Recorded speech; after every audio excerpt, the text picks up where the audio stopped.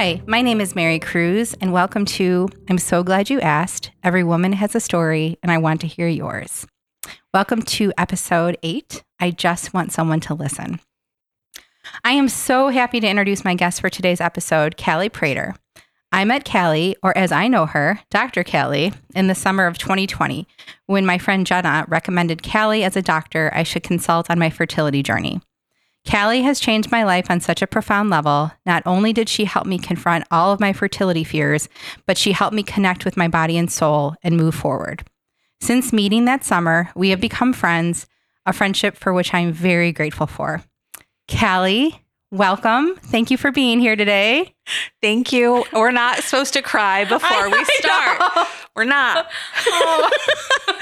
Oh, that was a beautiful introduction. Oh, it's true. And I don't mean to make it so public, but I was when I was putting the introduction together, that actually was what I felt in my soul is like, I was so scared at the time of everything. And even just talking to you in your room, like I had to confront it. Like I had to confront my shit that day. And like you did it in such a way that was like funny and humorous, but also very compassionate. And I needed that. So I mean that, like, and I hope anyone who hears this knows that, I will just say this from experience. When you have trauma, you have to learn how to confront it. Otherwise it's going to keep popping up. And you helped me confront it in a way. And I mean, I'm still confronting it. I don't mean it like that. Yeah. But like you helped me confront it head on that day of stupid stuff that I was scared of. Oh. You know, like blood work. Oh. You know? Listen, none of it's getting stupid. On a scale. None of like, it is stupid if you're afraid of it. But you, like you said, you have to look it square in the face. Yep. Right? Or because it's not going anywhere. It's not going anywhere. But I didn't mean to make you cry. Oh. But I just want to thank you for being here today. And please feel free to give yourself an introduction, whatever you want, and then we can dive into your story and what shaped you. Yeah. No, nothing to add to the introduction. I mean, that was beautiful. Well, I should have added you are a doctor of chiropractic, correct? Yeah. Okay. I'm a chiropractic physician. I specialize in more like functional medicine. So I do a lot of lab work, a lot of nutrition help, guidance, that kind of stuff. More holistic primary care type things. Mm-hmm. Even under my chiropractic license, which is amazing because in this state, I'm a full physician and I have a full scope of practice. So it is incredible. A beautiful thing that I get to do. And it is what I'm really passionate about. So, well, you're great at it. Thank I mean, you obviously had a calling and you said yes to it. Yeah. Oh, yeah. It was a bit of a wild ride to get to that, thing. Well, let's just jump right in. And let's just talk and start wherever you want about, the title is You Just Wanted Someone to Listen. So let's talk about what you feel shaped you. Yeah. So I obviously chose a helping profession, right? And I think that most people who choose a helping profession want to help others. And I think deeply we want to help others because we were missing something in our own care in our own self. Oh, absolutely. So I think that most people who go into a helping profession truly have that behind them. Mm-hmm. And I think reflecting to come and speak on your podcast really highlighted to me that I have picked up over the years skills that I needed throughout my journey. And I have been gathering all these tools to really help myself as well as other people, especially women. I will say this too.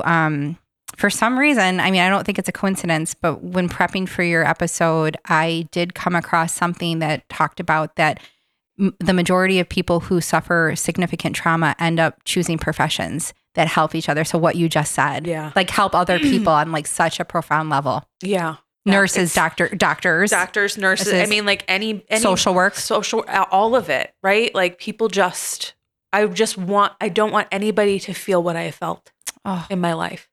When this is over, I'm going to give you a big hug. We're going to have lots of hugs. So many hugs. And people who know me who are hearing that we are going to hug are going to be shocked because I am not the world's biggest touch person. No. I mean, and there's so many reasons for all that. Yeah. But like you said, like, let's get into it. Right? And I just want to thank you but first and foremost, I want to thank you for being here and genuinely opening up yourself so that other women and also two men, whoever listens to this, can feel seen, can feel heard, and not feel alone. That is very brave of you to share your story. I mean this. This is not, I want people to understand this is not like an easy thing. No, right. I mean, I think it's like it's a feeling of like, not the word.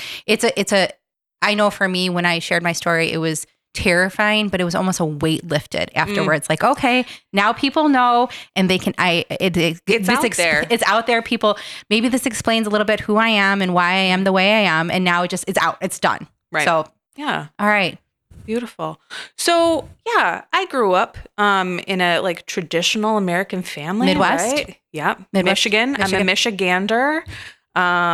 Through and through. Hi. Charlie's going to join us on the podcast. Yes. This is the first time this is happening. I just want to let you know. I think he knows you need the support. Oh, you're going to sit, bud. Okay. We're little kindred spirits. Yeah, he's okay. Here, buddy. Okay.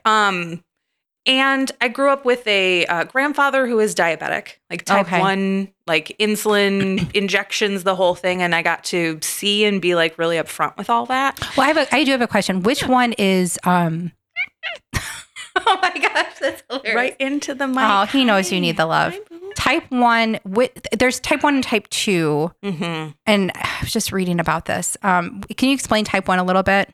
Yeah, type 1 diabetes is you're not getting out of that diagnosis. That's okay. You've typically been diagnosed fairly early on in life. Okay. Or earlier than other folks. Your pancreas is no longer making insulin and can no longer keep up with the demands of like functioning and blood sugar regulation and that kind of stuff. So you grew up seeing that. Oh, wow. Yeah. Okay. Yeah. And I watched my grandfather not eat or take care of himself in any kind of way that is appropriate for a diabetic person. Okay. And I didn't even know at the time, but I remember being a young kid being like, there has got to be a better way to deal with all of this crap.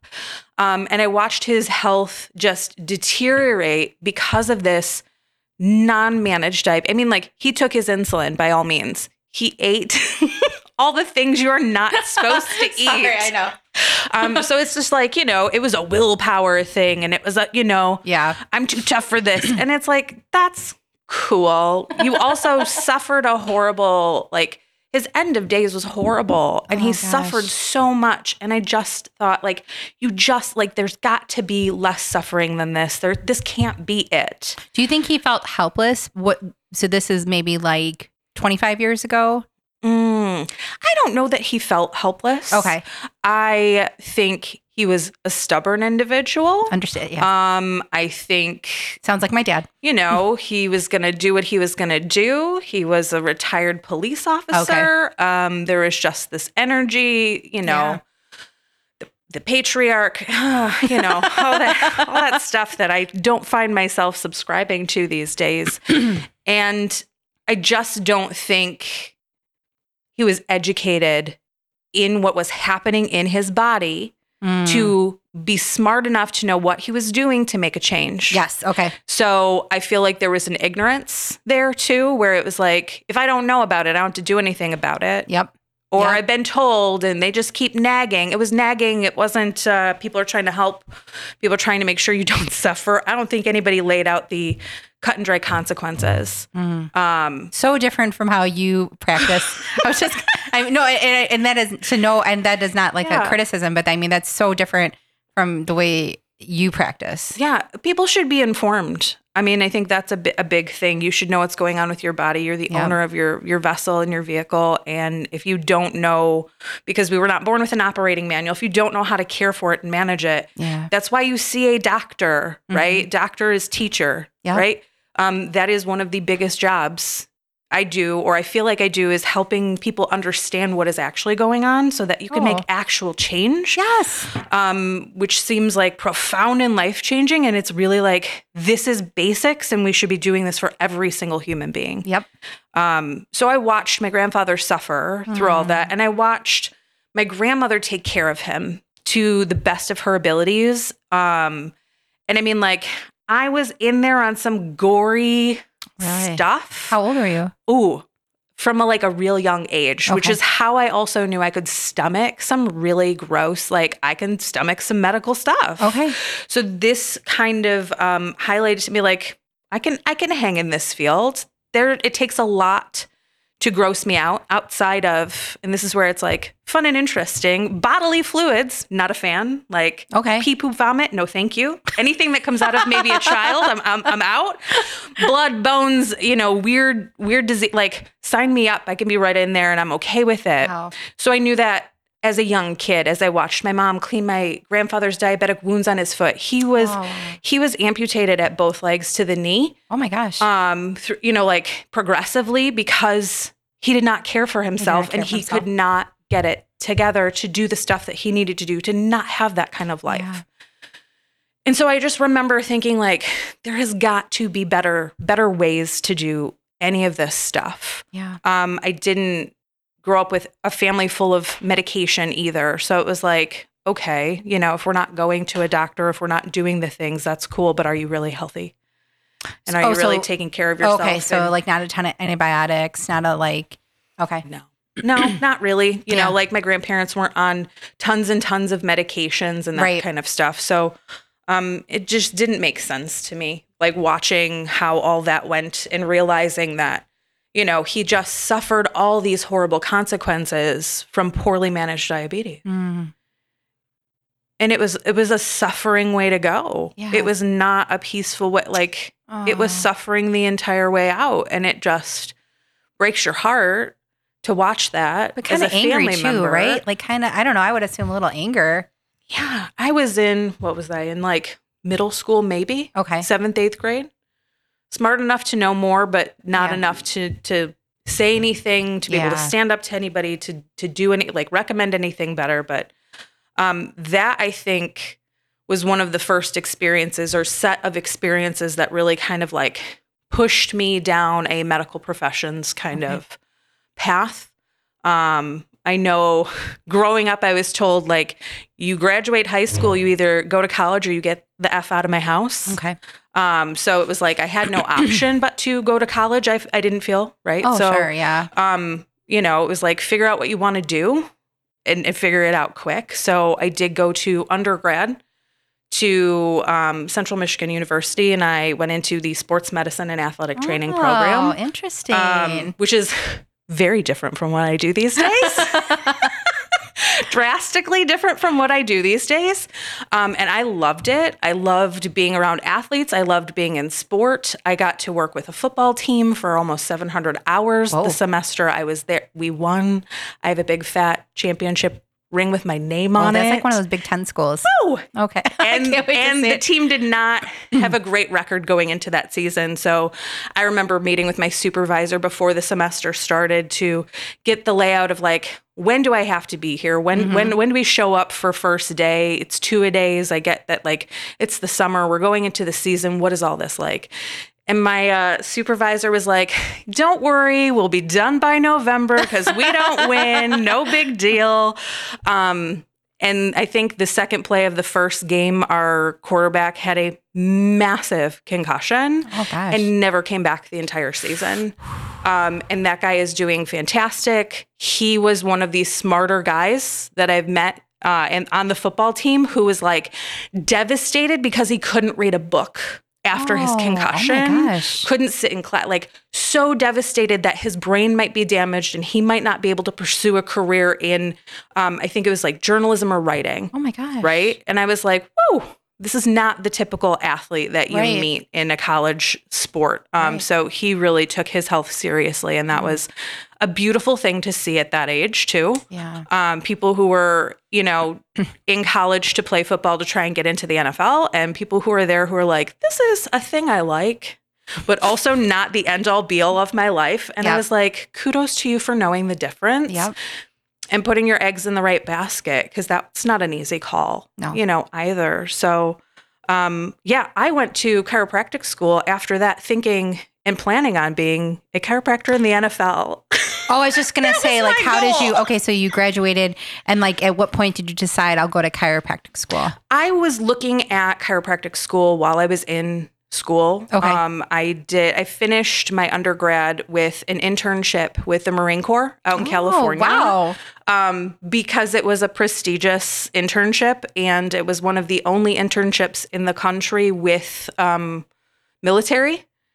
And I was like, That's really cool. I want to be that person. Yeah. Let's go do the thing nobody else is going to do. Yes. Right. So I did a wonderful internship in California. I was looking at chiropractic schools out there, and I looked into chiropractic schools because I knew my sports medicine degree and athletic training wasn't going to be enough. Okay. And I knew I wanted to go into further education that did not involve drugs and hardcore intervention. Give me an example. Like traditional medicine. Okay. I see. Okay. Yeah. So Okay. like I wanted to do more. I oddly enough have a few family members who are chiropractors. My brother is a chiropractor. Oh, wow. We came at it with a very different approach. I think he knew, since he was in high school. Yeah. And I came about it in a very roundabout way. I originally wasn't even looking at chiropractic school, Mary. I was looking at naturopathic school to be a naturopathic physician, which is much more like I practice. I was just going to say, okay, yeah. But at the time I was looking, so to date myself. No, it's okay. I graduated, undergrad in 2006, 2007. Okay. So at that time, there were 4 states that licensed naturopath physicians. 4 states, and that was it. 16 years ago? Really? Yeah, I don't know how many states there are, but Illinois doesn't Wow. even license naturopath physicians, which is a travesty. That is. It is appalling because I know a lot of really amazing physicians who deserve a license in this state. So when I was looking at naturopathic school, 4 states that licensed physicians that were naturopaths, none of which were in the Midwest or where I grew up. I just have a question. When you say license, that okay, so hypothetically, say you had gone to naturopath school. Yeah. You could only practice in certain states. You could not come here and open up a practice. I mean, I could, but I couldn't call myself a doctor. Oh, I see what you're saying. Okay. Legality-wise, no, okay. they have no legal standing. They have no scope of practice. That is fascinating. Where they don't I have had a no license. idea. Yeah, it is. It's a problem. Yeah. No, absolutely. I have the program, I went to chiropractic school over in Lombard at National University of Health Sciences. They have a naturopathic program. And I remember learning that they're not licensed in the state. And how do you practice in a state? How do we learn in a state you're not even able to get a license in? I hope that starts to change. It needs to change, and I am often signing petitions to get that to change. Okay. Because as it stands, without a license, anybody can call themselves a naturopath. Oh, and so they have no oversight, no legal, right. You could take an online course, call yourself a naturopath, give some people some horrible advice. I was just going to say that's terrifying. And they don't know, right? That's terrifying. So I am a big fan of licensure. It does provide the public some safety in terms of Well, you said education. oversight too, right? Like checks and balances, making sure people are safe, safety. Right. Yeah. Yeah, absolutely. So, that becomes... Did not know that. That's something I learned just now. It was crazy. So I knew right then, I was like, whew, I don't know that I'm going to walk away. It was too much for me at that time, at that point in my life, to make that call, move that far away, and then be locked into one of 4 states to live and practice. Yeah. And I was like, that's just not going to work for me. Right. And my brother pointed out, he goes, you can go to chiropractic school. You can do the dual enrollment. You can become a chiropractor and a naturopath, which some friends of mine have done. Okay. So they practice under their chiropractic license as a naturopath. Okay. Which is a legal way to do it in this state, which is fine and dandy because they have all the wonderful education. But he goes, you can go the chiropractic route and add stuff to it, do the naturopath with it. There's more than one option. It's hands-on. Right. It's not medicine. You still help people in a big way. And I was coming off this football season and I was like, yeah, okay, let's do this. Let's go to the NFL because why the freak not? I love football. Let's do it. Do you love football? I'm learning that today too. What team do you love? I'm not what I don't call myself a brand elitist. I'm not a team. I'm not like a team rooter. Okay. I just like the sport in general. Okay, I get it. I don't understand rivalries, and I don't understand people's like deep-seated like love for a team. Yeah. It like doesn't make sense in my brain. And I grew up in Michigan where it's like Michigan State. I could care less. Why does anybody care? I just Can't we all just like high five? Can somebody explain it? Because like my brain doesn't get it. Yeah. And that's fine, right? But you love football. But you I do. love the sport I of grew football. up watching football. Okay. My brother played football, and I was one of the few people of my age, right? Because my brother's 4 years older than me. I went to all the football games and that kind of stuff. A lot of my friends around the same age had older siblings, and like I was one of the few people of like in middle school, like watching my brother play a game versus just being at the football game to hang out and meet boys and flirt and da-da-da. I was like, can we watch this? No, nobody? Okay. So I felt like the odd man out there. But yeah, I genuinely like the sport. It has fallen away from me for years. I have recently started watching football again this year and like reconnecting with how much I miss it. Oh, that's cool. Which has been interesting because I didn't think it was that big of a deal. You know, that might mean something. We'll come back to that. We'll come back. That might mean something. Continue. So, I know we were talking about the choice. This is when you made the choice to go to chiropractic school. So I went to chiropractic school instead, right? Here, instead of in Illinois. In Illinois. That's right, in Lombard. Yeah, in Lombard. So I went to chiropractic school. And I got into chiropractic school and I loved it. And I did, going through classes, I did for a period of time. I did still want to be that like sports chiropractic doc out on the field, all that stuff. How long is school? So it's interesting. When I went, the program was very different. Okay. They have changed things as things change. It was 3 1/3 years because we did trimesters. Oh, 3 1/3. Okay. But it was 5 years of education that we condensed into 3 1/3 years. Okay. Like, it is medical school. Yeah. Okay. I mean, yes, all the credit hours are pretty. Because medical school is 4 years, right? Yeah, I believe so. Plus, then they have a residency, which is a nice option. That's not really part of the chiropractic program. Okay. But yeah, it definitely I loved it. And then life changed a bit. Oh, okay. Okay. So right as chiropractic school is ending. No, in the middle of it. I was early on in chiropractic school. Early on, okay. Yeah. So like 2007. When did you wait? I moved to Illinois in 2008. Okay. I had to do some prerequisites that weren't covered under my my initial undergrad degree to get in. I had been accepted into the chiropractic program, but I had to do a few extra classes. Like I had to do organic chemistry. Ooh. I had to do organic chemistry 1 and 2.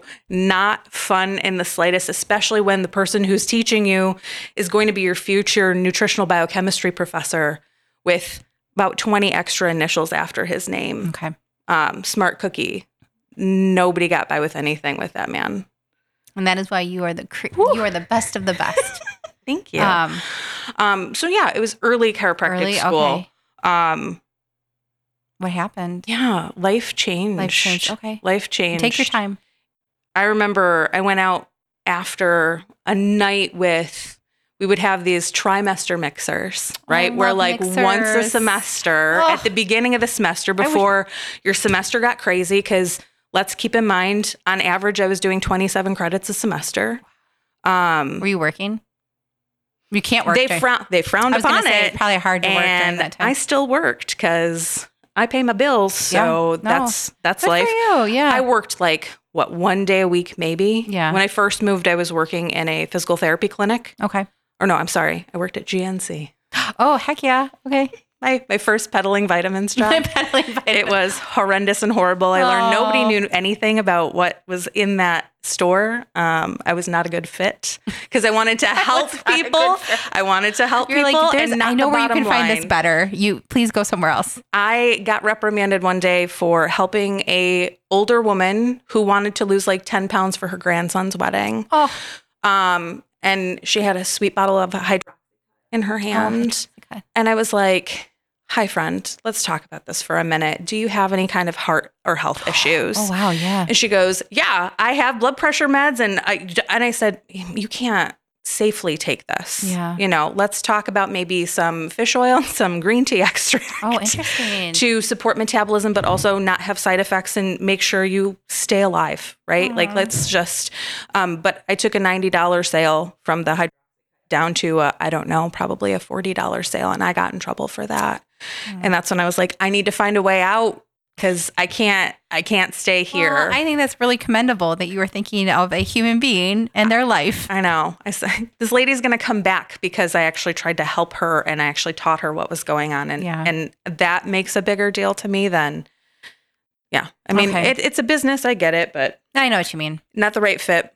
So you're at a mixer. So I'm at a mixer, beautiful semester mixer. We go out, you know, you party. What time of year? Early in the semester, within the first couple weeks before things get really crazy. Okay. Right? Because so fall. You're all in med school. It was not fall because we did trimesters. So we basically went all year long. Okay. It was in the spring. In the spring. Okay. Yeah.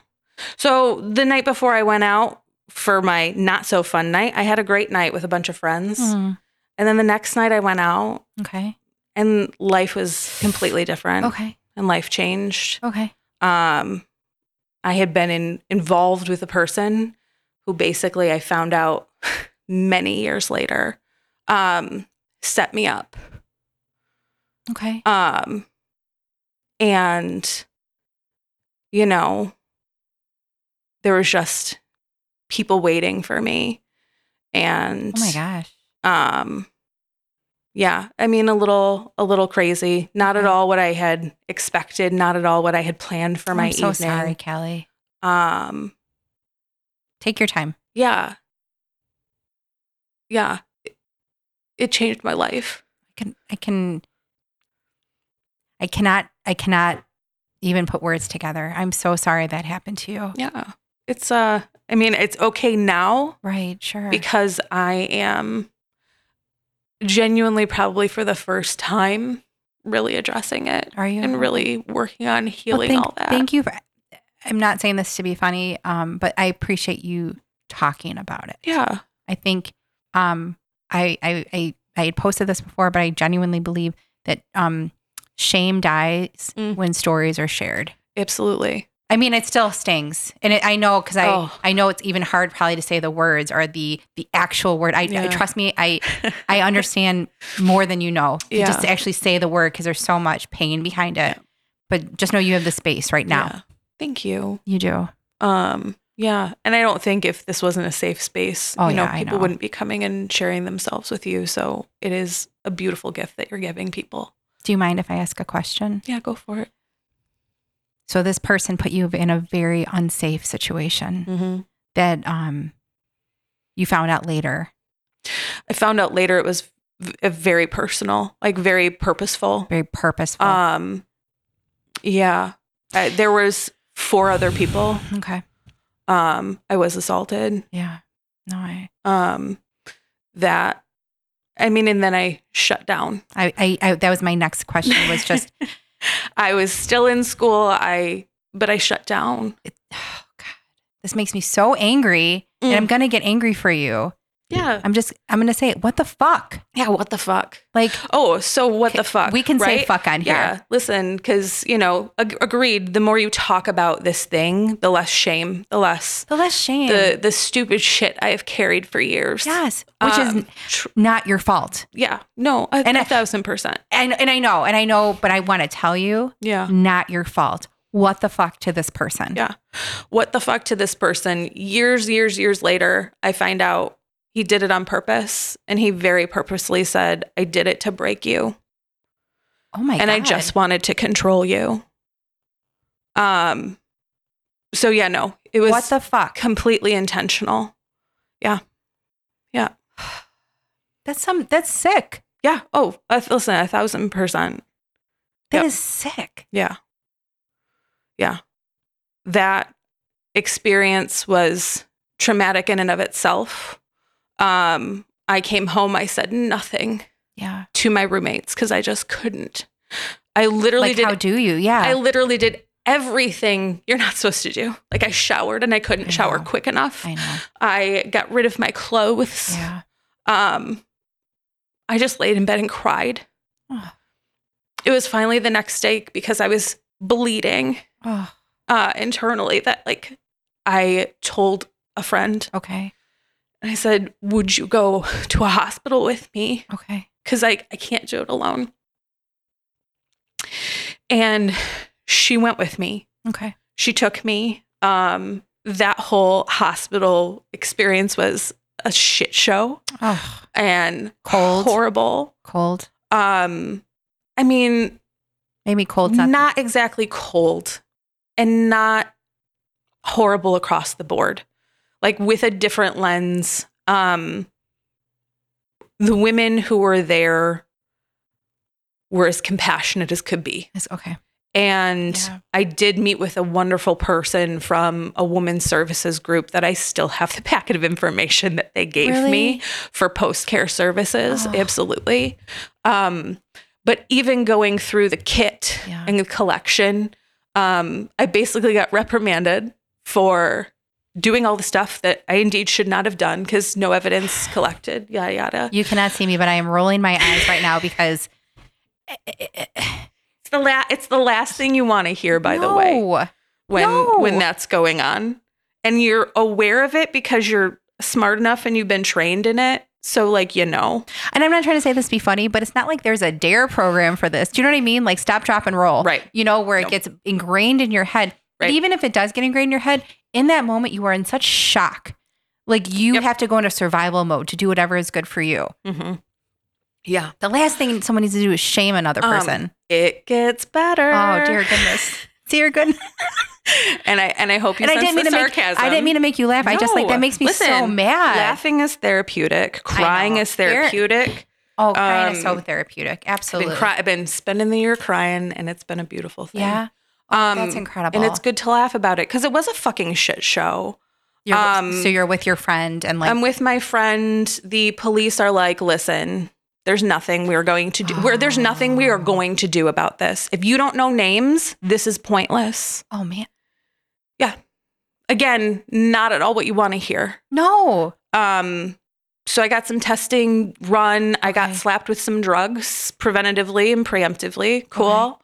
Like we also have pending test results, but those won't come back for a few weeks. Oh so my God. We'll let you know if you have HIV or AIDS in a few weeks. Oh Fuck my life. Holy shit. Like, and then to get that message, by the way, I panic attacks are real. Yes. That's not a fun experience across the board. Oh, Callie. The person who took me and who went with me, she had a really hard time. Yeah. And seeing you in that position, like for years, I got so angry with her because afterwards she couldn't look at me and she couldn't sit next to me because it was too painful for her.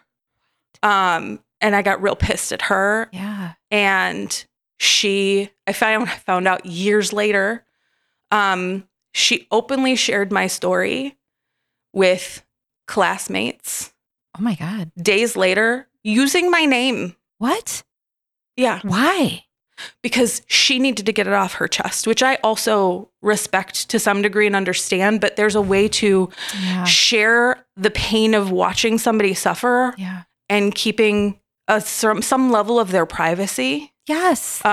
So just I felt violated all over again. Well, yeah. Because I was like, not only do I know these people, I know they're total strangers to me and they don't really know me, but now they know a very, very personal thing about me. And that is not a comfortable situation either. God. I'm so sorry. Yeah. I'm so sorry.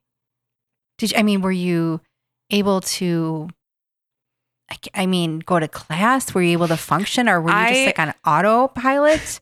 I was there. You were there? Yeah. I was in class. I lived with two girls I went to school with who one of them at one point, hey, Mallory. Oh, I hope you listen to this. A good Mallory shout out, and Diana. right? Mallory and Dee. I wouldn't be still here if it was not for them. Thanks, Mallory and Dee. Oh, good shout outs. That's so great. Mallory took me for a walk one day at lunch and she was like, listen, You're not okay. And like, that's okay, but we got to do something about it, man. Because yeah, I shut down. I was on autopilot. I went to all my classes. I somehow passed class. It's almost like you were able to. Chunks of how do you say that? Compartmentalize? Is that like, right? You like section off. Yeah. You know, I just, and genuinely what I did for years upon years was I just was like, this is not going to affect me. Yeah. I don't have time for this. And I basically ignored the trauma that I lived through. Oh, Callie. Because I didn't have time. Oh. So in the midst of all that, Okay. right? Because that's crazy. I'm in grad school. I'm paying for it all on my own. Do you mind if I ask one other question? Yeah. Well, I do want to make a comment about Mallory. When I think of Mallory, I think of the Babysitter's Club books that I used to read. Did not read those. That's okay. But Mallory was a wonderful character. Oh, Mallory is a beautiful human being. She sounds wonderful, and so does Dee. She is amazing too. And I'm grateful that you have that support surrounding you. Yeah. I think my question is, and if you're comfortable getting into this a little bit, did you have to see those individuals again, and that other individual you were involved with?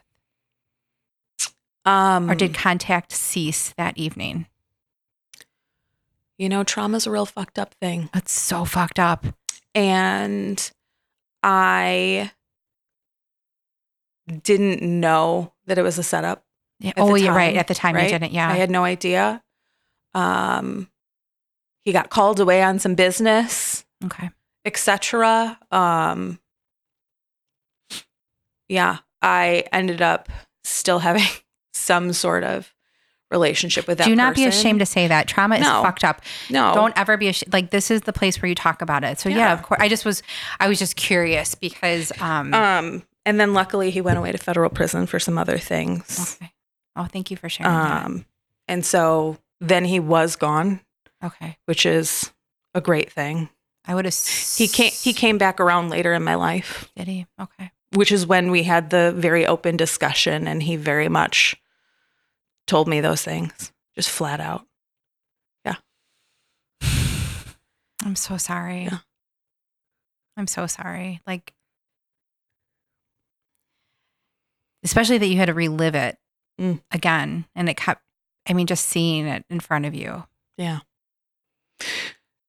So in the midst of all that, yeah, because the hospital was a shit show. That whole experience was a shit show. Friendships changed. I absolutely shut down, and I was not really present a lot of the time. Understandably. Oh, 1,000%. But this also happened around a time, or it was either that semester or the next semester, that we had a class, a physiology class, where we were going to learn respiratory phys, renal physiology, and cardiac physiology, as well as gynecology. I know what renal is. That's kidneys. Yeah. Okay.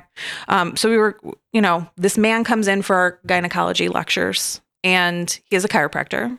And he, within the first 5 minutes of speaking in our lecture, I was like, I want to be that man. Oh. I want to be that guy. Yeah?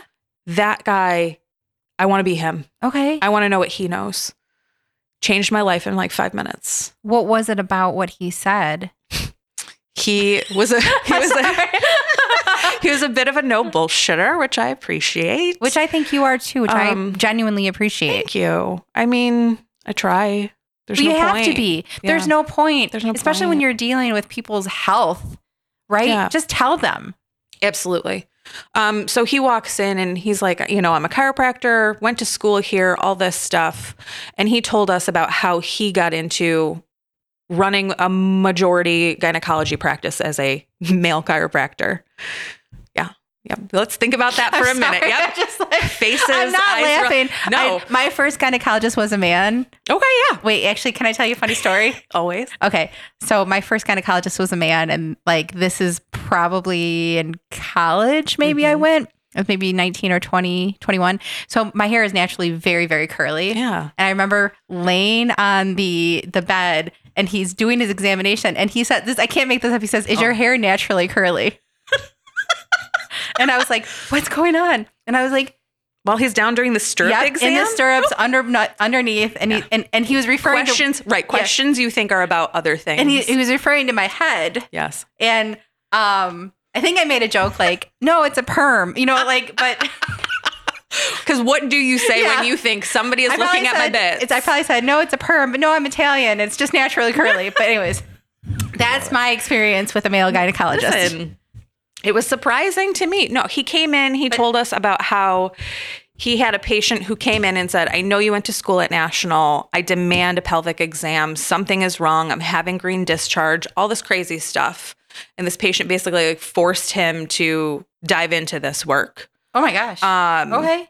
And I think the majority of his practice was gynecology and female patients, which I did not see coming. For yourself. Even for this guy. Yeah. I was just like, okay. Something about him. I was like, this is something different and I need to pay attention. And I remember having lunch immediately after this class. And I'm going to tell you, the majority of the people I graduated with hated this information, did not want to know, could have cared less. And I was like, please sign me up for all the vagina talk.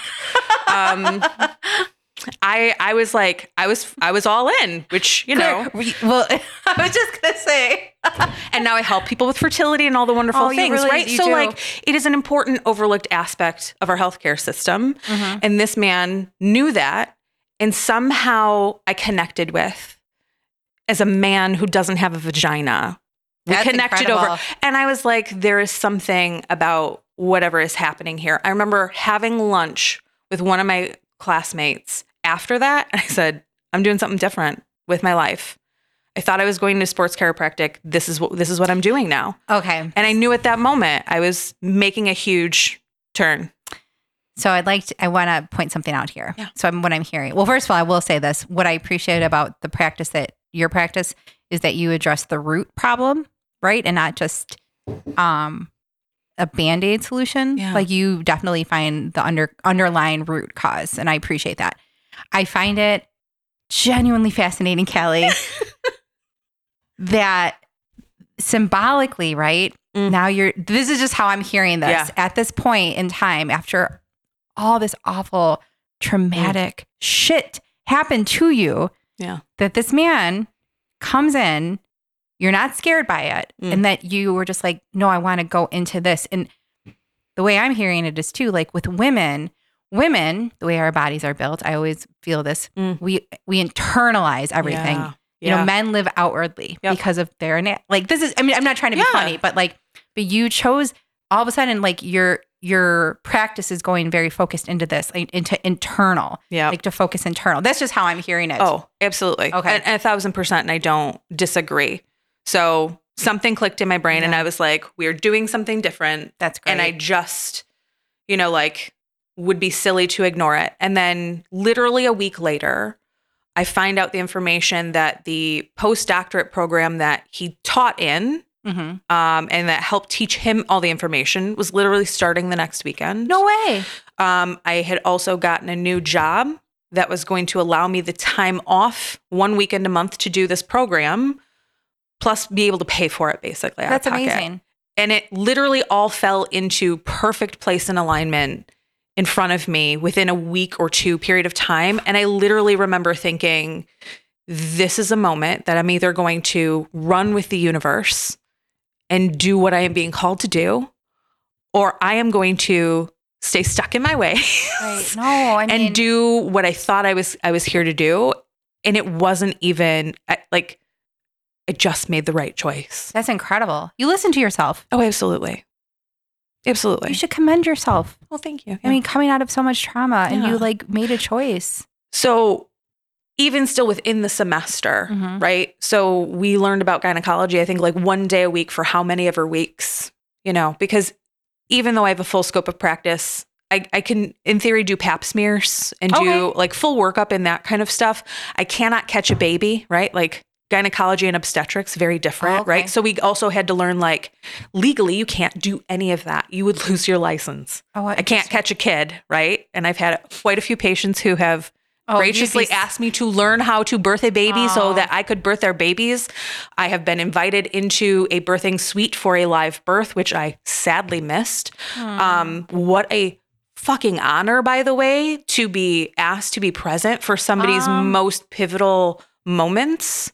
Kelly, if by some miracle of the baby Jesus on Christmas Eve, I am pregnant and I get triplets or whatever. We're having miracle babies. I cannot catch them is what I'm telling you. I would love for you to be there because you would be incredible. You'd be funny and compassionate but also realistic. Like, ooh, like someone would be like, oh, is it a beautiful baby? Well, maybe they'll be smart. Right? Why are we focused on the beauty? Yeah. Why are we focused on the beauty? This is probably a really smart kid. But you're incredible. Oh, thank you. Oh, I love that people asked you to do that. Oh, I had a patient who had come in, and this was early on in practice, and she was like, okay, can't you go to school so that you can deliver my kids? And I said, so medical school is how many years? I won't be ready by the time you're due. And she was like, well, that's unfortunate. Silly question, though. Yeah. Midwives and doulas. So like a midwife I think midwives are now licensed in Illinois, which is also a huge deal, and kudos to them, so that home births can happen in a safe fucking way. I love the idea. Yeah. Women should birth how they choose as long as it's medically safe, right? Like that's why a midwife is there to make sure people are safe. But people should be able to do that the way that feels best and right for them, with minimal intervention. If it's not a medical condition, pregnancy, by the way, it's a natural state of being. I should share with you this wonderful, wonderful person I follow on Instagram. I started following her a couple years ago.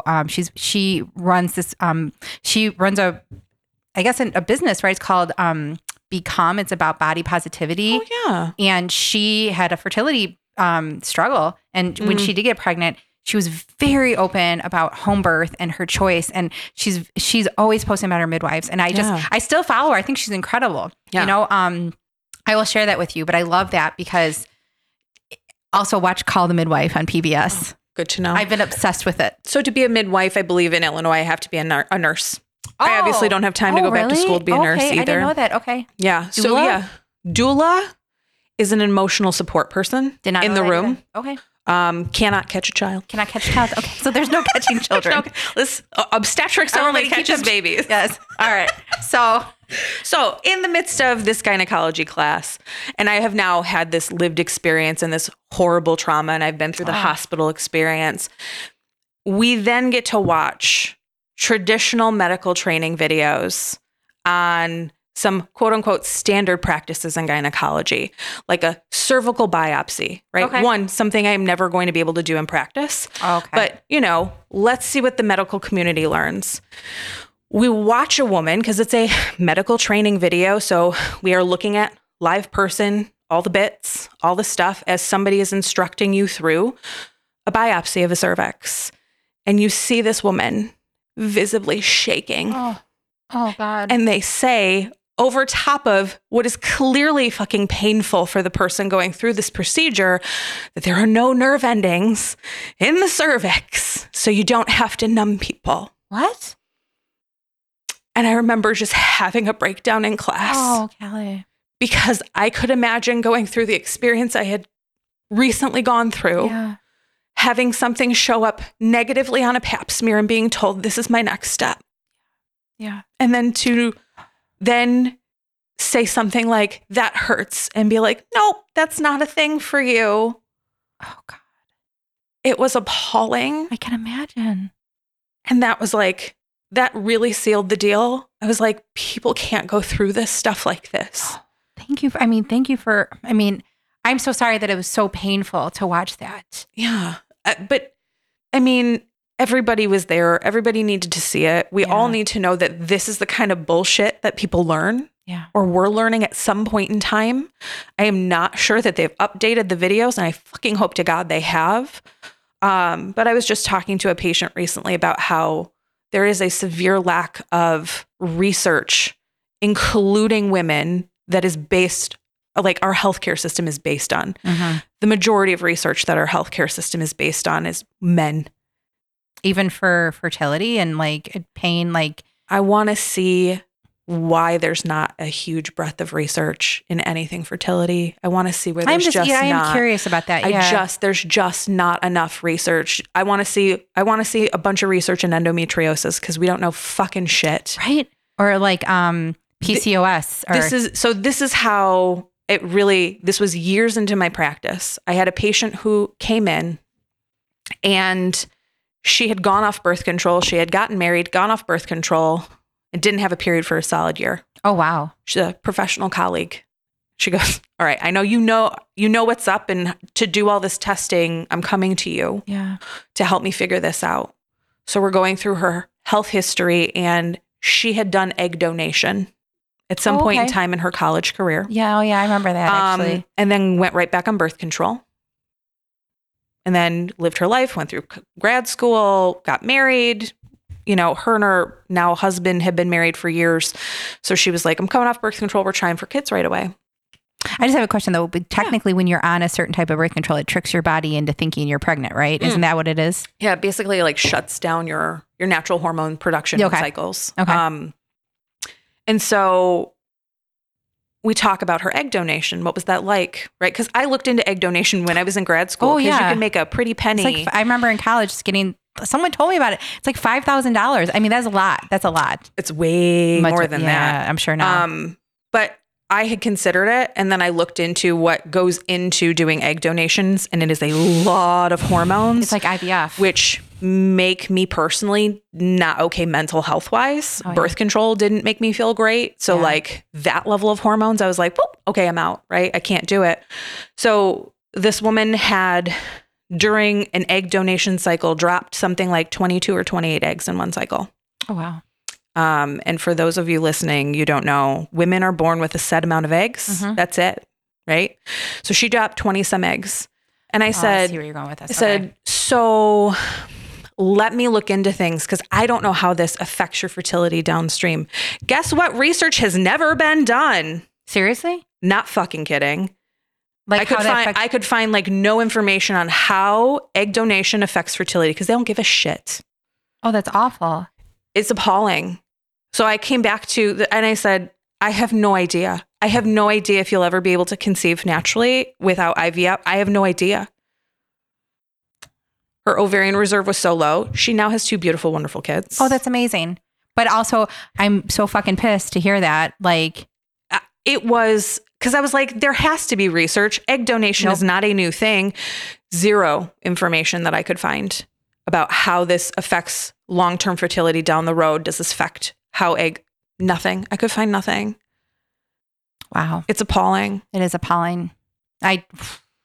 Just in general, I think I feel like a lot of things that I read or that I come across now, one, I do feel like more people are advocating on behalf of themselves when it comes to their hormones and their hormone health. Women like you, doctors like you are now out there. You know what I mean? Yeah. I will share really quickly what you did for me. Thank you. Because this is what you did. After I had met ectopic and I was terrified of all things in life and I didn't want the idea of getting pregnant. Yeah. Was just terrifying, like petrifying to me. When I finally was ready, I went to my doctor I'll just say at a big hospital, right? Yep. A big hospital. And according to her, my ovarian reserve was fine. My tubes are fine. They had to do that tube test with the iodine, which they told me did not hurt. And it hurt so bad. It hurts so bad. I want to know who said this doesn't hurt. I want to know the wide breadth of women they did this test on and pulled and then said, nope, didn't hurt. I was fine. Because it wasn't a woman. I remember asking, like, do I need to, it hurts so bad.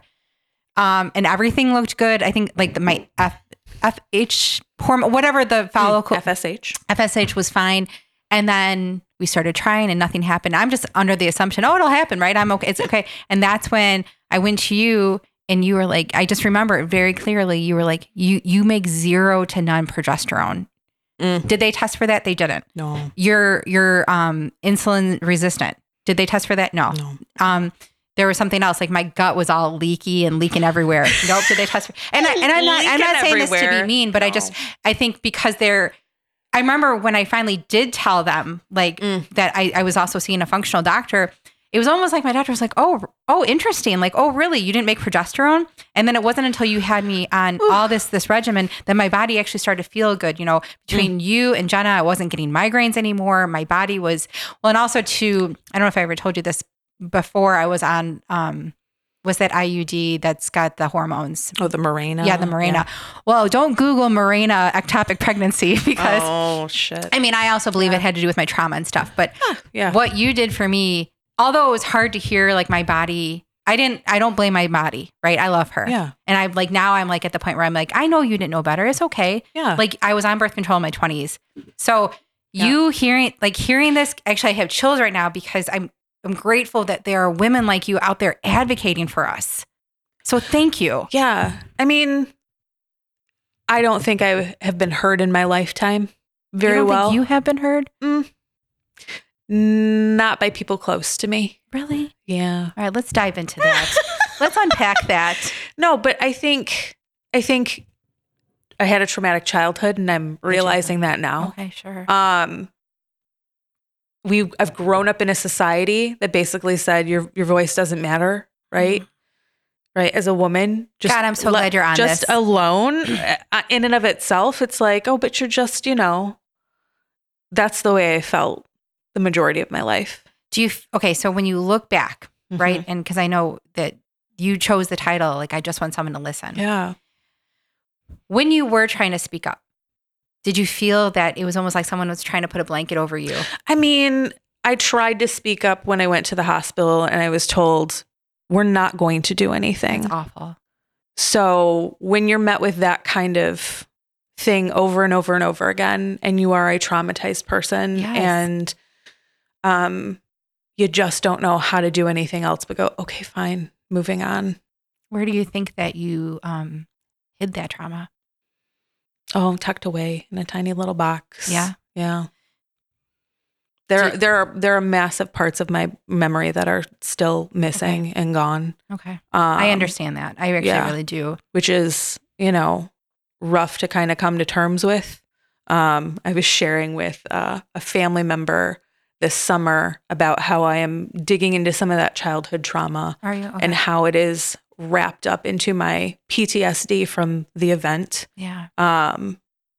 Because I did not grow up around people that I should have, my opinion. Yeah. And a lot of unsafe people, men. Yeah. And I feel like I was raised in an environment where this kind of behavior was perpetuated and just nobody did anything about it. And looking back, it's easy to see, right? Like hindsight's 2020, 1,000%. And so, Do you feel like it's, I know for me, one of the biggest themes of, I'm not trying to give my trauma like a sitcom, like here are the themes, right? But, but what if we could? If we could, I always feel like chapter 1 is how does your trauma manifest and show up?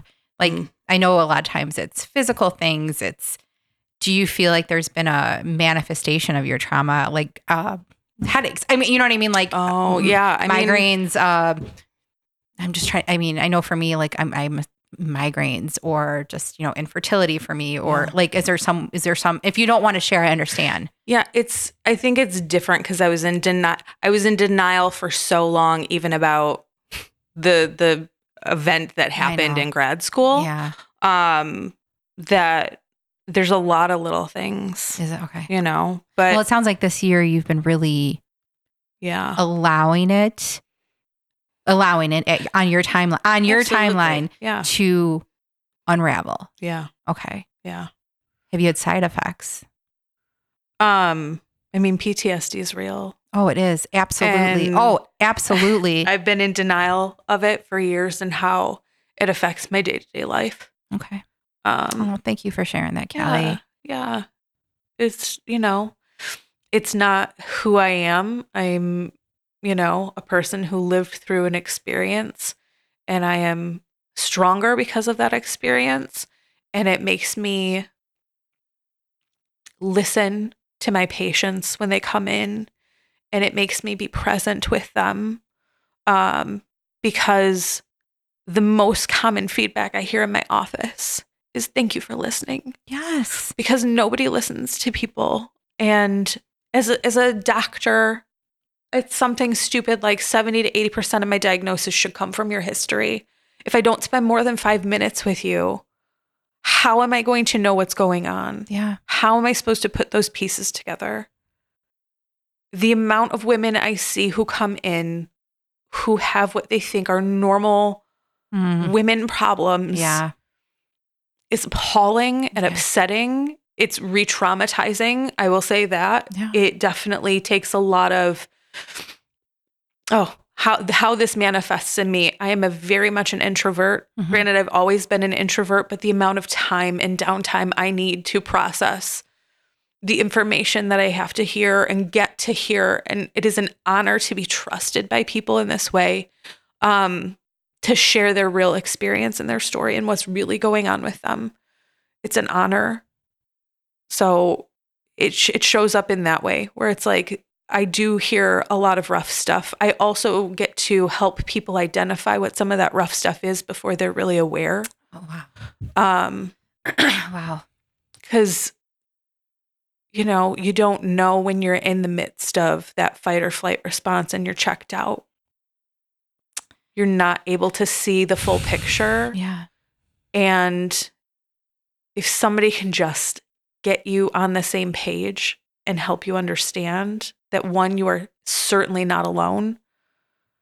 And that if we can figure out what's going on, we can find the right things to do. Like, that's a big deal. It shouldn't be a big deal. It makes me pissed that that's a big deal, to be quite honest. Just but to show it's a up big for deal. People, just showing up. How can I support you in this healing? This was great. I don't really know. I get asked that question. Let me just tell you this. What do you need? If there is ever something that comes up, I want you to know I'm here as your friend. Thank you. Yeah. That's a big deal. I mean it. Yeah. I think for those who suffer such, and I'm going to use a term and I hope it's okay, sexual trauma. Is that okay to use that term? Absolutely, okay. Yeah. For women who are victimized and are violated in such a horrific way sexually, it does something to you. Yeah. That tears apart your insides, makes you, and you even said it too, just like no one wanted to listen to you. So, it's not like it's easy to like advocate for yourself. Oh, and or think it's okay. And when you're in that moment, I promise that was not the time I should have been asked to advocate for myself either. No, no, good point. Absolutely. That was not the time. That was not the time. A lot of people's reaction when I did tell them was not the right fucking thing. Yeah.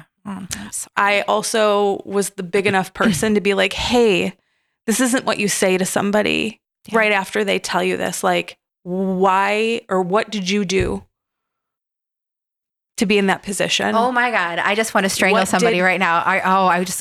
What did you do to put yourself in that position? Nothing. Not a fucking thing. I certainly didn't ask for that shit. No. Yeah. Also, if I'm bold enough to share that information with you because I am literally like days away from that and I am struggling, not the shit you say to somebody. No. Yeah. Well, also too, what I'm hearing too is just like when you are told over and over again that you don't have a voice, you know what it does? I think it kind of conditions you to always put others first, but in a way that's like so painful, right? Yeah, does that make sense? Like where you're like, oh no, everybody's needs before mine. Woo! Or like someone saying that to you, like, oh, I know you're upset because of the thing I went through, but let me comfort you. Yeah. Like I'm a recovering people pleaser. Oh, me too, girl. Yeah. Hey, girl. Yeah. Fuck all that. Oh my gosh. I actually just said, because, in 2 days, it'll be a beautiful new month. Yeah. And I was journaling today. And one of the things I even said in it is that this was in a previous episode. So I can't wait for you to hear that about the rock you want to drop. Like, what's the rock you need to let go of? And mine was like, it's almost like and I don't mean to say it like this, but I almost want to try for the month of November to like, what is it like to not have every answer be a people pleasing answer and see like what shifts in my life? Yeah. Maybe we could both try. I don't know. Yeah. No pressure. We could try November challenge for all the ladies out there. Yeah. I mean, yeah, totally. Like, what if I just actually did say no?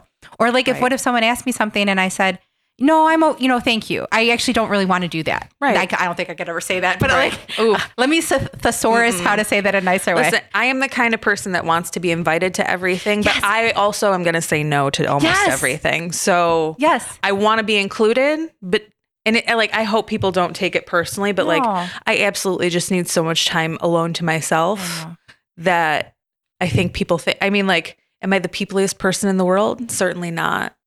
But your career and like what you do every day is such a giving, and I mean, you're so giving, Kelly, as a human too. Mm. I want you to know that is okay to recover. Oh yeah. The way I look at it is that I've prioritized things that make my nervous system feel good. Mm. And so what I'm recognizing now is that that's my priority list. Is I'm not going to stay in spaces where I don't feel comfortable. Good for you. It's not worth it. It's never been worth it. I've very much tried to deny what has happened to me and how much it has affected me. Yeah. And that has gotten me into all the wrong places.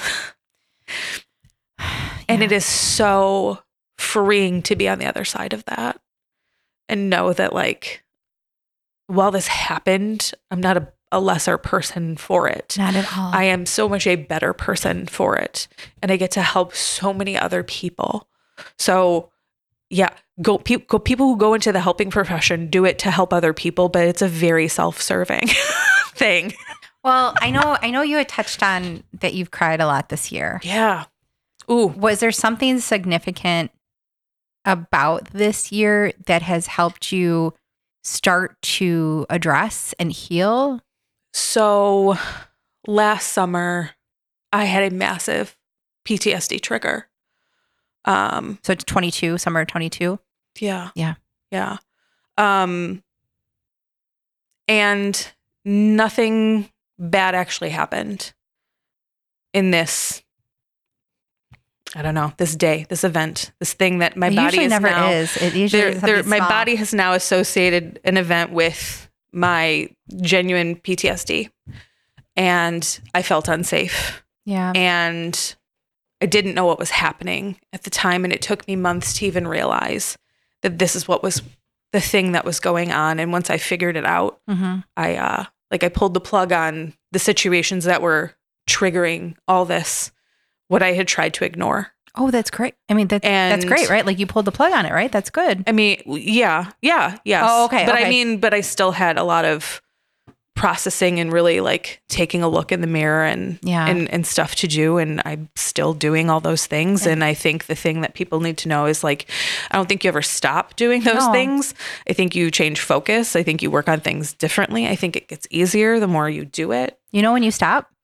Never. When you die. Oh. Like I don't mean to say that. When you take all the healing and all of the journey genuinely stops the moment you transition from this earthly plane to the spiritual plane, where or whatever you subscribe to. And I mean that. I truly mean that. Yeah, when you said that, I'm so glad you said that. Yeah. I want people to hear that and know that it's not like you wake up one day and you're like, I am healed. Man. Woo. I think in my brain, I think that's how I thought it was going to be. I just am not going to have to deal with this anymore. And I think if I thought I ignored it enough, it wasn't going to be real. It didn't happen to me. Yeah. You know, that's not my story because it's not me. No. You know, it was a thing that happened to me. Yeah. And fuck those people. Fuck those people. But I'm still going to be an amazing person. You really are. So, yeah. But yeah, so I had a triggering event. Luckily nothing actually had happened. Okay, good. So I've been processing that. I think it's been so hard to cry for so many years because I think what I've realized is that I've lived most of my life in a fight or flight response. Yeah. I've lived a lot of my life dissociated and not even in my own body, like not even really fully present. Oh my God, I get that so much. yeah. I get that. Listen, and I think it's important because people are listening to this, right? And it's like, this happens to so many more people than it doesn't. And I think this is the shit none of us talk about. Right. That we all need to collectively talk about. We're talking about it. Because that's when that stuff stops deteriorating us as people and tearing us apart, because it is just held inside. And yeah, I tried to ignore it. It was still there. It was still eating away at me. Yeah. I'm really lucky and really blessed to have really supportive people in my life. Do you?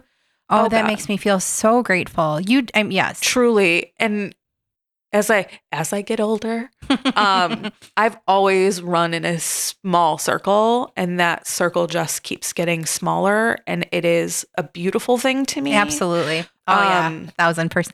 1,000%. Because if I can't be all the authentic me, then I don't want it. No. So no. Yeah. So getting to spend time with me is like it's a big deal because it takes a lot of energy. I want you to know how much I genuinely appreciate you doing this tonight. Yeah. I mean, it's such a gift to see you. It was such an honor to be asked to share anything about my story because, again, not exactly like I have felt like many people want to hear. Oh, Callie. What's so sad, I mean, this whole thing is so tragic, but what's even, I'm thinking, what I've noticed with the podcasts is when women share their stories, the people that you don't even think come out and say, thank you so much. You know, I can think about all the women I've interviewed so far and what the responses they got afterwards of like, the same thing happened to me, or I felt the same way. Yeah. And I hate that it's happened to so many people. I hate it. I hate it so much. I hate that there's so many women walking around who have been so traumatized. Yeah. And we are left to deal with this burden. Yeah. We have to figure our shit out. Yep. Not the person who did it to us. They are walking around living life, you know, doing their own thing. Yeah. But it's us who have to deal with this shit. And not only that, we have to figure out how do we maintain career, relationships, everything. Well, and I'm getting all angry and I'm sorry. I know. You're so fired up and I love it. I'm so fired up because it makes me so mad. Well, when this stuff, so like stuff that happened to me affects your health, right? Yeah. How do you not only figure out how to deal with all this on your own, figure out how to navigate the medical system on your own, feel how to be heard in that system, yes, the way that currently stands, going through that trauma and trying to be in that trauma and doing any of it. Yeah. Like good fucking luck. Yes. Because nobody is there. And I know that they try to provide resources and I like that truly, there's never going to be enough. I know. There's never going to be enough immediate support and help for people who have gone through any of that stuff. No. So yeah, people need to be heard and people need to be fucking believed for what they are experiencing. Yes. And that's the other thing I hear most often in my office is that everybody keeps telling me I'm fine. Everything's fine. I don't feel fine. You don't you don't feel fine. I believe you. Aww. The amount of people I see where I'm like, you know what? Maybe this isn't all physical, right? And just because it's not all physical, what if there is some mental health stuff? That stuff is very real. There's physiology behind all of that stuff. And just because it is a brain chemical situation or a brain problem doesn't mean it's not affecting your physical health, right? All that stuff, your mental health is part of your overall health. It shouldn't be this thing that we stigmatize. It shouldn't be this thing that is completely separate in our fucking system. Doctors need to be more trauma informed. I'm grateful that you are trauma informed. I am super grateful I am trauma informed. It helps me be a better physician. It helps me see other physicians who are not doing well.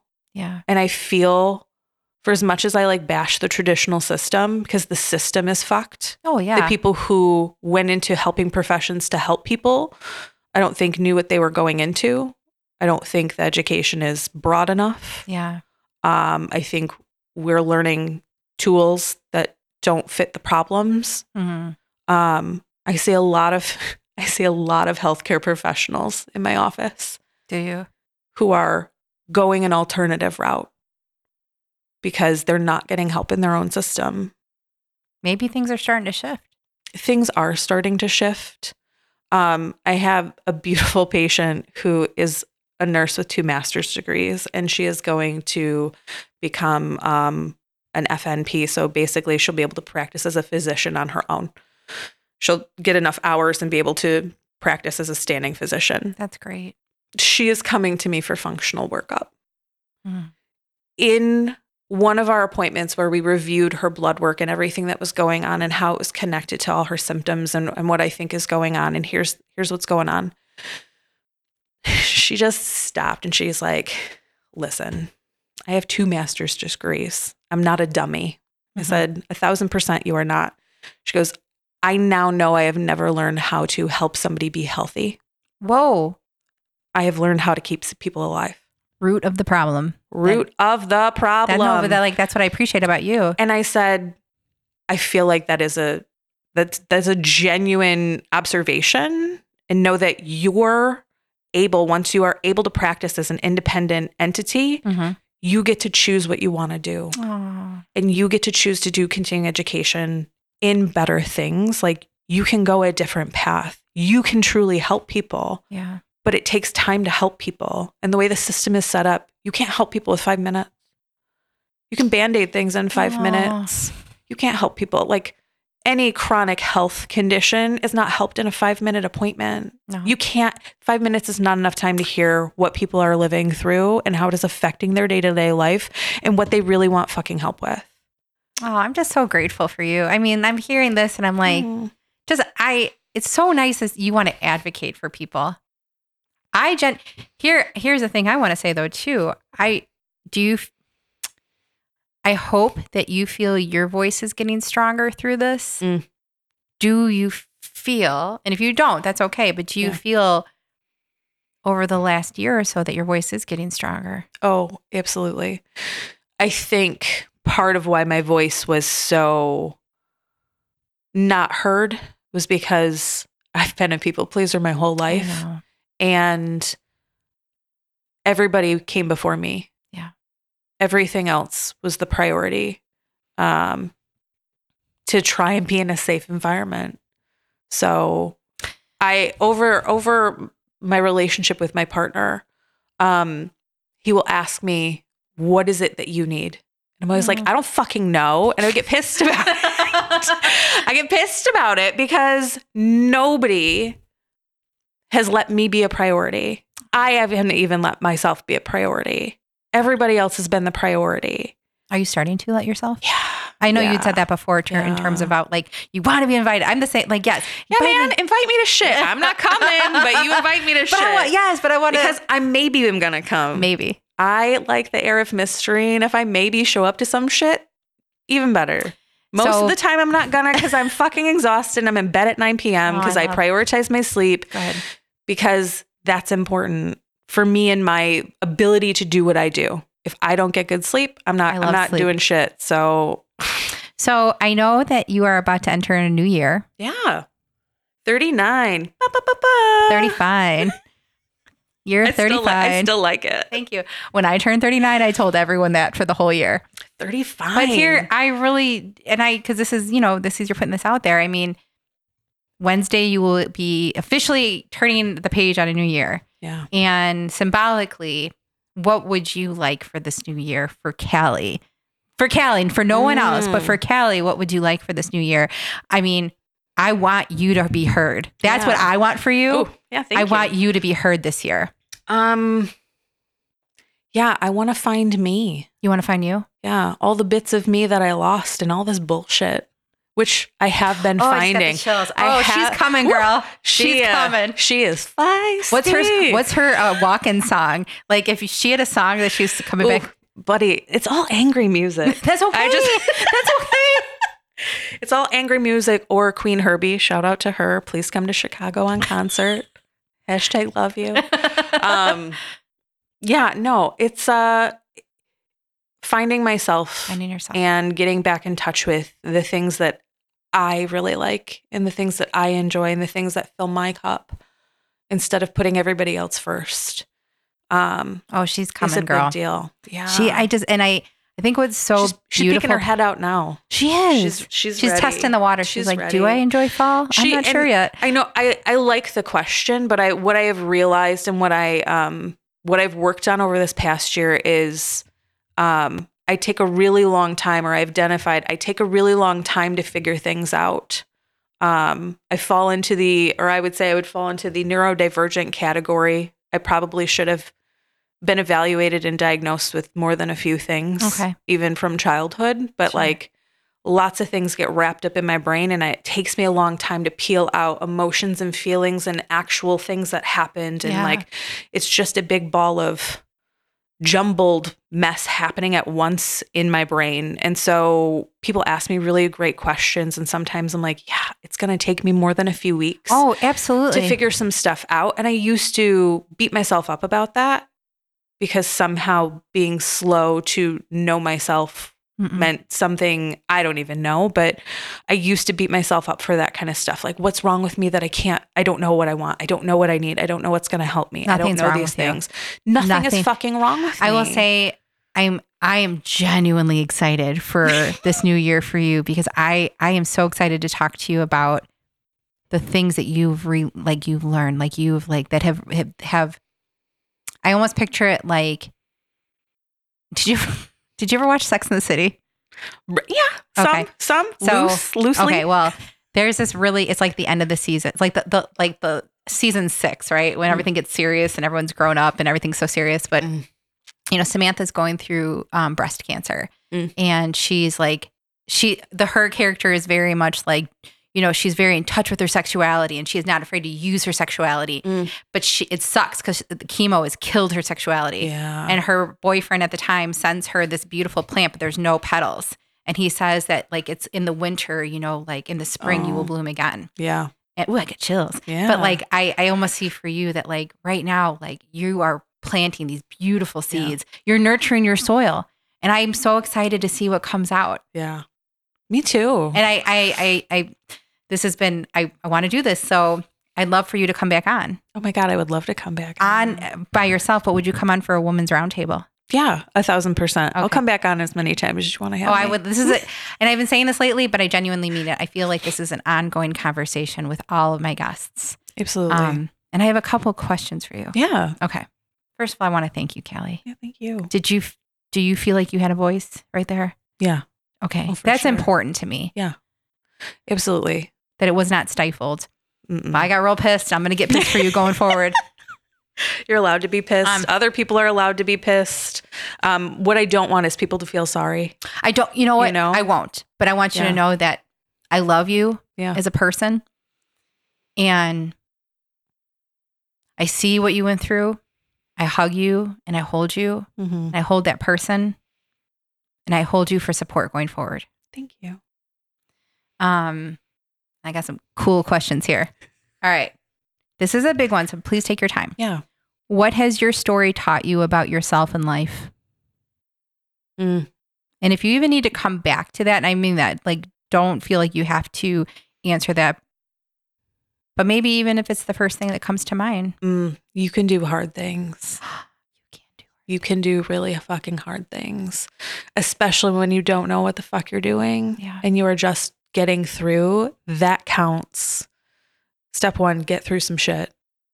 You can figure it out later. But like, you can do hard shit. You can do hard shit. I think it's easy to forget that shit sometimes. I think I've forgotten that shit sometimes, but like, you can do hard shit. And even when things happened, I was like, well, I can fail out of school, which I'm paying for, and do what the fuck with my life, or I can carry on. So we're going to go ahead and carry on then. Right? Yeah. You can do hard things. Even when you don't know that you can do hard things, you can do hard things. Thank you. Yeah. I really hope that's definitely going to encourage some people. Okay, here's another one. How does your story inspire you to show up in this world? Ooh. I try to show up as my best self every single day so I can help the people who come into my office and trust me with their health. Oh, you have You do. You do. Thank you. It's a big deal, you know? I mean, I love these. And I can tell that those came from your soul. Like it was almost like oh, okay. Yeah. Callie, I just want to thank you. I know I've thanked you throughout, but it's important to me that you know how much it means that you were. I know how hard that was for you to talk. I visibly could see how hard it was for you to talk. And that's, I mean, it's a visceral emotion. And I hope I'm using that word correctly. Listen, I'm going to go something I've literally just discovered or like put pieces together of in the last couple of days even. I do, anytime I get really emotional, I cry. Anytime I get really emotional about anything, big emotions, I get really choked up. And I've been trying to like just kind of not evaluate, but observe what's happening and observe why that's happening and why it gets so hard or I get so worked up about something. And what I've recently kind of figured out, or I am figuring out, is that in my brain, memories are stored as an entire experience. I have a bajillion pieces of sensory input coming in. So to walk through how I felt, or I have to relive the experience. Like there's no way out of that form of my brain because that's how all the information is stored. Okay. So like it gets so hard to express feelings and emotions that I'm not currently living in because to tap into the words that go with that, I have to feel that. And I feel everything that has happened in my body and in my being. And I think it's easier to deal with now that I've put words to that. Yeah. It seems like an overreaction all the time. No. But it's just, you know, like how many other people live that experience but don't talk about it, right? How many people experience things in a different way but never really fully share that with people. So they are alienating themselves thinking, I'm the only crazy person who's living this whole weird experience in this way. You're probably not. No. I will say that this just popped in. So something you said. Yeah. For the longest time, whenever I would recount my abuse, my whole body would shake. My hands, I mean, literally my whole body would shake. Yeah. And it got to the point where I couldn't even talk about it because my whole body would shake anytime I talked to people about it. But I've noticed over the last 6 years, the amount of hard fucking work that I did on myself. Yeah. Hashtag almost dying. I mean, that'll bring some stuff to the table. Yeah. But I've noticed that ever since I've done that hard work, and I'm going to credit you to facing my fears, is that when I do talk about it now, the shaking has diminished. Yeah. Does that make sense? My whole body shakes when I talk about it. Absolutely. Like, okay. And I say that because I live the experience of having full body tremors and like almost, I was thinking about it the other day as I thought about what we were going to talk about, right? Yeah. Because you did ask me what we needed to talk about, and I very much chose what we were going to talk about today. I genuinely appreciate that you did. And even thinking about it again sent my body into full tetany tics. Like it is so physically exhausting, and I, at least in my brain, don't go into a fight or flight response. Yeah. And I'm able to sit through it and go, okay, this is the flood of, chemicals racing through my body right now. That's why my heart feels like it's going to explode. And that's why my heart rate's 121 out of nowhere. Yeah. And I just have to write it out. That I don't know that it's ever going to go away. There are going to be things that trigger that response probably the rest of my life. And I have no control over that. So now I just get to ride the cool wave of bullshit. Okay. But yeah, it was surprising because even thinking about having to talk about stuff today, I went into full body, like it seems like a seizure, but I'm fully conscious and aware almost. Okay. I do understand. Not ever having had a seizure. I'm guessing this is what it feels like. I attribute it to, I'm wondering if you would agree, is because we've stored it and packed it in. It's its way of coming out. Do you know what I mean? Absolutely. Okay. Right. Like, that's how I look at Which it. is how, I've had to explain to my partner. We were having a conversation once and I just was crying. And I said, I need you to know that I'm not crying because I'm sad. Yeah. Crying is no longer a sad associated experience. Crying is literally my body overflowing with emotion. I don't care what it is. This is the fastest and easiest way out. And I didn't express or feel emotion for the better part of 10, 15 years of my life. So now I feel like there's just a boatload of shit now that we're diving in and doing all the work, that it's like, cool, whatever the fuck that is, that's happening. The Sarah McLachlan puppy commercial comes on and you're just crying. But genuinely, like, now that I know what I'm going through physically, I know that my brain doesn't have to get on board mentally. We don't have to go to a negative place and self-talk anymore. We don't have to go through any of that stuff. And the quicker I come to the table about it and I'm like, cool, this is just, and I explained to my partner once, because something had triggered me. Something had set my nervous system off. And I was like, I am not safe and I am not okay. And I was like, in my brain, I was like, yeah, you are. Because you are in a safe environment. Like, my brain knew I was okay. My body was not convinced. And that will override all the things, just so we're all clear, right? And so we were spending time together and I was like, I'm not okay. And I'm having a physical experience of my PTSD. Yeah. And my brain is not there. And I just need to ride out the wave. As like, he sat with his hand on my chest to just be a grounding presence. Okay. And just beautiful. Sit through it with me and like, let me write it out. And I said, that was so important for me. Yes, absolutely. Because I don't think that that's something anybody has ever really seen. And so, yeah. Thank you. So now all the stuff comes up. I know. And I thank now you I for cry about everything. And that's a beautiful thing. It's a very beautiful thing. I get to experience all the emotions. I appreciate that you do. And I just really want to thank you from the bottom of my heart. Oh. I cannot wait to have you back on. I can't wait to check in with you in 6 months and see how your new year and rediscovery of like the things that you love. I can't wait. Because 6 months? 6 months. Well, thank you, Dr. Callie. I will say this. If people want to find your services. Yeah. I'm at Sage Healing Collective in St. Charles. I will put that in the show notes. Yeah. I'm there full time. And that's where she's phenomenal. Phenomenal place. Thank you. Phenomenal doctor. And I'll put that in the show notes for everybody. And I will say this if there's any woman who's listening and you live out here, you're in the Chicagoland area. I've had a tremendous experience with Dr. Callie. And if this is something that you maybe are thinking about, or if you need, just know that there are women like Dr. Callie out there. There are so many. There's a network of women who will advocate for you, who will listen to you more than 5 minutes. Oh God. And they will believe you and your lived experience and not just bat an eyelash and shove you out the door. So if you hear this and you do have questions, you can always message us on Instagram and I can get you the answers. But I just want to thank everyone for listening today. I know Dr. Callie's story is like... I want to say thank you for having a safe space for people to talk, including really? myself. Yeah, God. I think it's a beautiful thing. So while I need somebody to listen, you've been that. And I appreciate it. That means so much to me. Like, you have no idea. Like,